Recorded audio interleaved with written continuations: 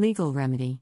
A legal remedy, also referred to as judicial relief or a judicial remedy, is the means with which a court of law, usually in the exercise of civil law jurisdiction, enforces a right, imposes a penalty, or makes another court order to impose its will in order to compensate for the harm of a wrongful act inflicted upon an individual. In common law jurisdictions and mixed civil common law jurisdictions, the law of remedies distinguishes between a legal remedy, for example a specific amount of monetary damages, and an equitable remedy, for example injunctive relief or specific performance. Another type of remedy available in these systems is declaratory relief, where a court determines the rights of the parties to action without awarding damages or ordering equitable relief. The type of legal remedies to be applied in specific cases depend on the nature of the wrongful act and its liability. In international human rights law, there is a right to an effective remedy. In the legal system of the United States, there exists a traditional form of judicial remedies that serve to combat juror biases caused by news coverage. The First Amendment of the United States forbids the government from censoring and restraining the freedom of expression, which allows the ever-expanding news media to influence the legal process. The entangled relationship between mass media and the legal system presents challenges to the Sixth Amendment that guarantees the rights of criminal defendants to receive fair trials. Trial-level remedies are in place to avoid pretrial publicity from affecting the fairness of a trial. To minimize the impacts of pretrial publicity, there are 6 kinds of judicial remedies at the disposal of judges: voir dire, change of venue, change of venirement, continuance, admonition, sequestration. In English and American jurisprudence, there is a legal maxim, albeit one sometimes honored in the breach, that for every right, there is a remedy; where there is no remedy, there is no right. That is, lawmakers claim to provide appropriate remedies to protect rights. This legal maxim was first enunciated by William Blackstone. It is a settled and invariable principle in the laws of England, that every right when withheld must have a remedy, and every injury its proper redress. In addition to the United Kingdom and the United States, legal remedy is a concept widely practiced in the legal system of a variety of countries, though approached differently. 3 types of legal remedy in common law systems. There are 3 crucial categories of judicial remedies in common law systems. The legal remedy originates from the law courts of England and is seen in the form of a payment of money to the victim, commonly referred to as damages or replevin. Damages aim at making up the harm that a breaching party has committed to the victim. In the history of the English legal system, the legal remedy only existed in the form of monetary relief, and therefore the victim must petition through a separate system if the victim wanted other forms of compensation. Although the courtrooms and proceedings have been integrated, the distinction between requests for money versus action is still present. Non-monetary compensation refers to the second category of judicial remedies, equitable remedies.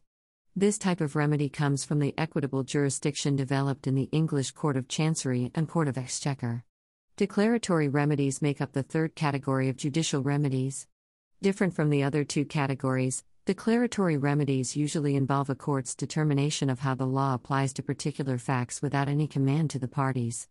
Courts give declaratory remedies about many different kinds of questions, including whether a person has a legal status, who the owner of a property is, whether a statute has a particular meaning, or what the rights are under a contract.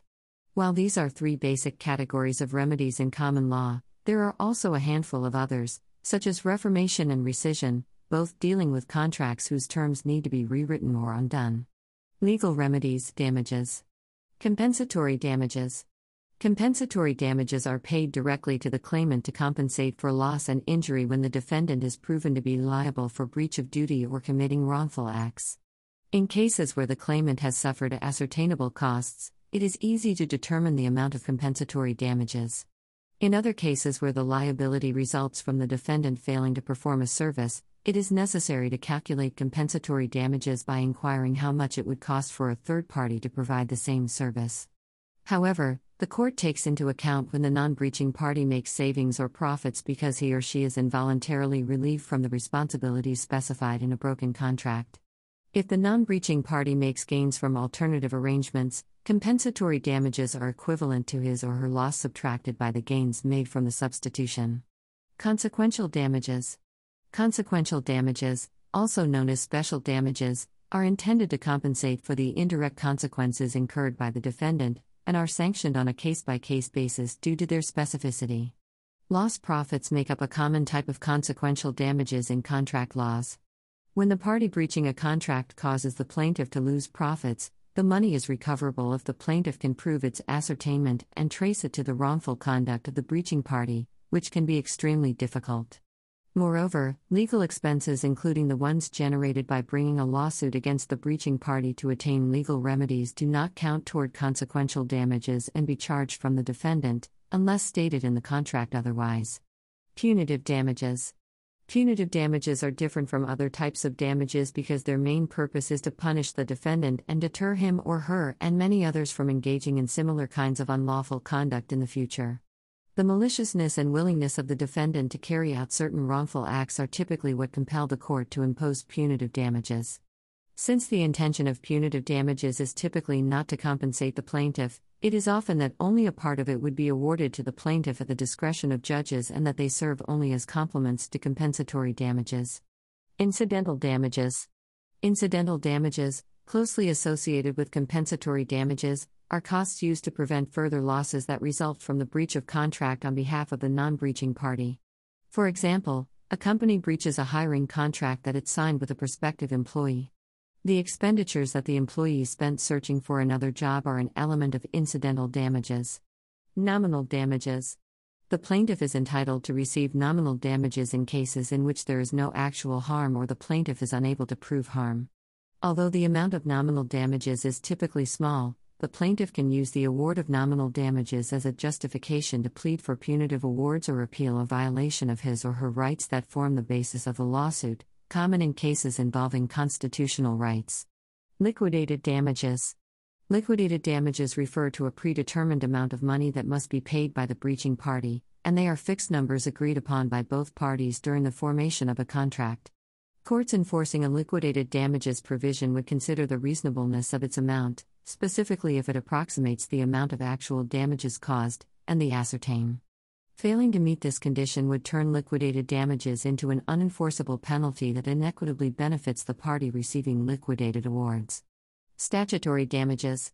In certain cases, a statute dictates the amount of damages, rather than the calculation of the harm or loss endured by the plaintiff. The Fair Debt Collection Practices Act would charge up to $1,000 for every violation of its provision, which is an example of statutory damages. Treble damages is a type of statutory damages in which the amount of compensatory damages awarded to a plaintiff can be tripled given the warranty of a statute. Equitable remedies. There are three characteristics of equitable remedies that differ from damages. First, the jury is not used in cases involving equitable remedies. Second, in sanctioning equitable remedies, the court does not make decisions based on precedents but tends to rely on the justice that needs to be served. Third, equitable remedies are not monetary. Rather, they include actions, properties, etc., that the court orders the defendant to perform in order to bring both parties in a lawsuit back to the position in which they were prior to their contract. Injunction. Injunction is a court order that coerces the defendant to take specific acts or refrains him or her from engaging in certain actions, for example, breaching a contract. In the U.S., injunction is the most common type of equitable remedies, and failure to comply with an injunction can lead to results ranging from fines to imprisonment. Accounting for profits. Accounting for profits is an inquiry into the amount of gains that the defendant benefited from his or her wrongs.